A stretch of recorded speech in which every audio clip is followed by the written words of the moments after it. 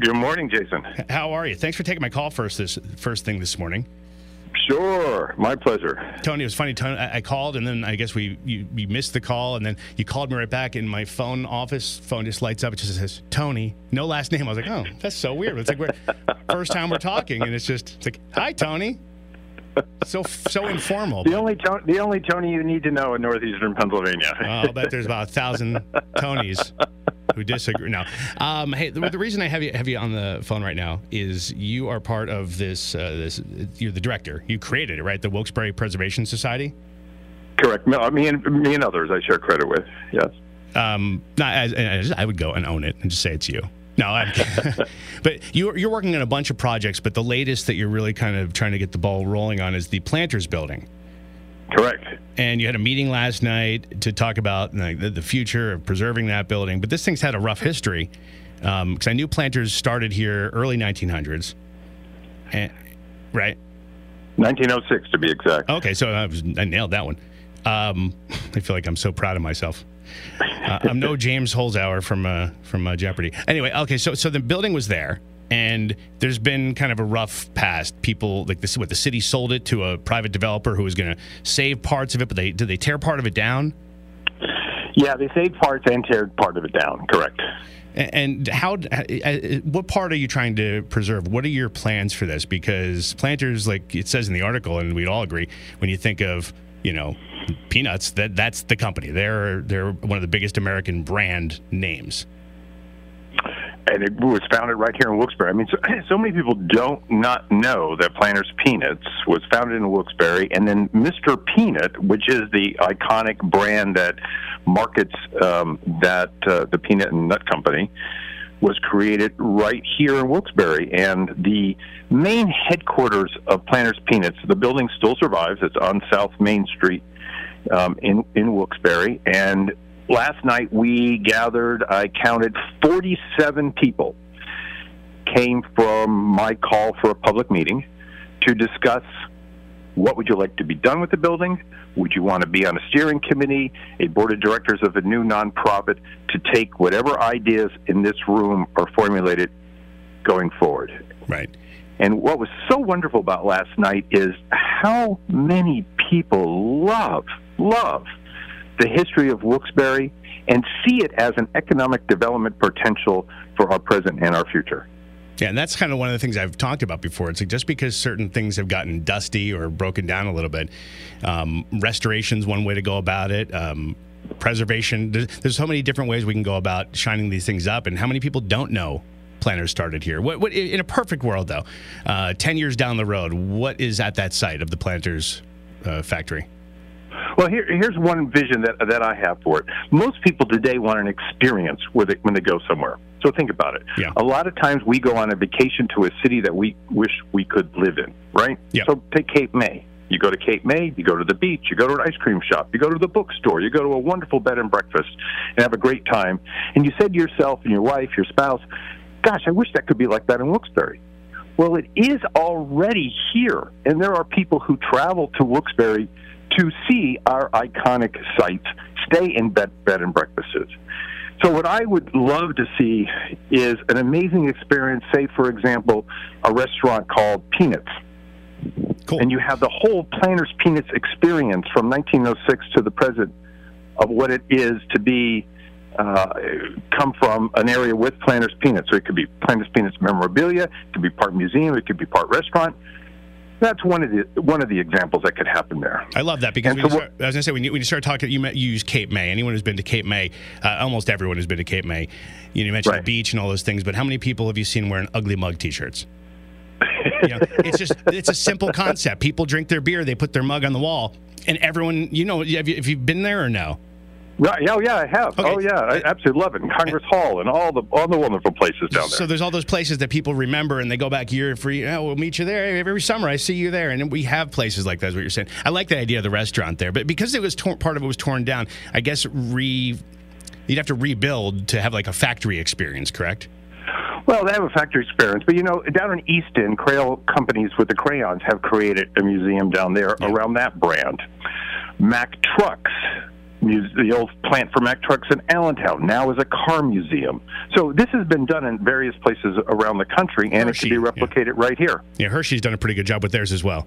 Correct. Hershey's done a great job, too. Absolutely. Yeah, I love it. I love the idea of these things because, what's stopping someone from going, hey, you know what? I mean, with the exception of like peanut allergies, let's just keep it real.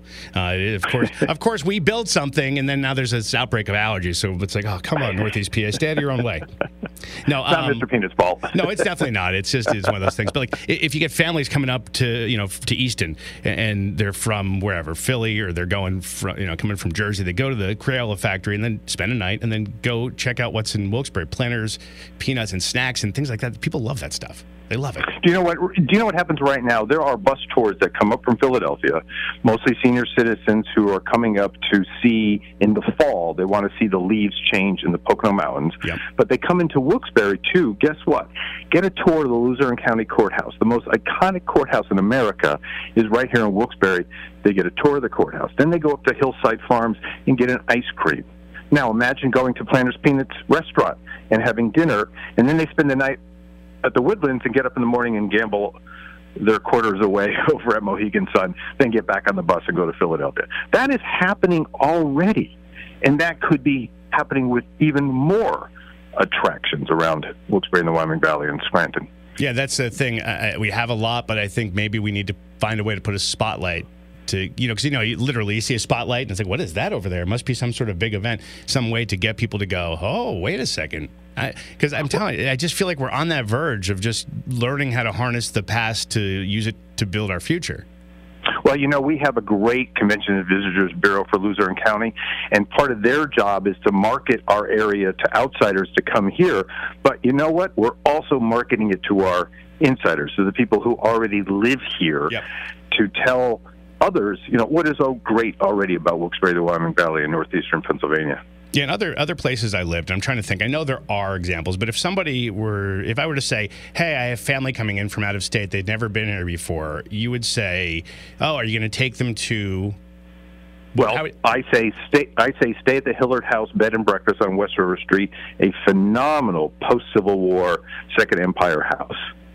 And then you can take a wonderful walk along the River Common, and of course there's all kinds of restaurants for any kind of taste, ethnicity, nationality. You got all kinds of restaurants that you can go to downtown. But what separates us is what makes us absolutely unique, that unlike any other city, is something like a Planters Peanuts, something like our courthouse, something like the Market Street Bridge. These things don't exist anywhere, and they differentiate us from any other city in America. And how can I say this? I think like that one thing that people go, oh, because right now still, like I use this on the air. I was talking to someone recently, and I want people in 5-10 years to say, oh, you moved into Northeast PA. That's awesome. I love blank.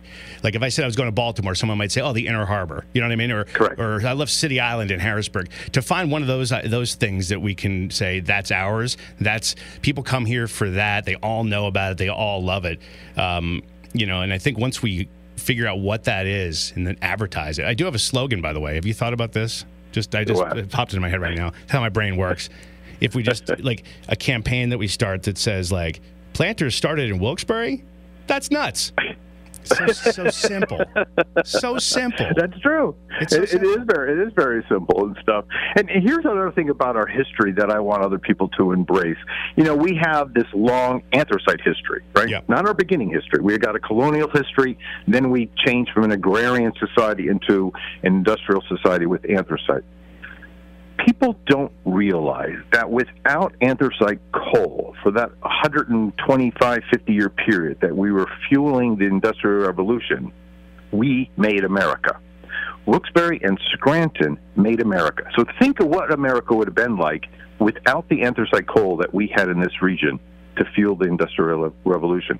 A completely different place. And that's something I think that I don't know if anyone's tapping into that. Like growing up, I remember my family went to Philly and we went to Williamsburg. We saw, the colonial times. But there's a generation after that, the early 1900s, when coal. You know what I mean? Like, why aren't there like historical reenactments? Why don't it would take a heck of an investment, I think, to find a way to have people go, oh my God, we're going to go check out the Northeast PA coal experience. Well, you can do it. The thing is, they're not all yet linked together, and we are working on that with the various with the convention and visitors bureaus of the different counties. So, for example, you can do a bus trip and go to Eckley's Miners Village down by Hazleton, and then go up to the coal mine tour in Scranton, and you can get a whole flavor of what it's like to be a coal miner. And you can go down to Jim Thorpe and see where the Molly Maguires were set on trial. That is a whole experience that you can get. But, let's go back to the original conversation, Jason. What is that one thing that we could leverage? So, for example, Williamsport leverages what? Little League Baseball. Yep. Everybody knows Williamsport for Little League Baseball. We're known for coal, but there's so much more. And what is that next one little thing that you can do around here? And I think Planters Peanuts could be certainly a piece of that puzzle. Are they willing at all to work with the area to preserve part of their history?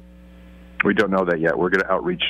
One thing is, I have been contacted by the descendants of the Abici and Peruzzi's family. They're the co-founders of Planters Peanuts.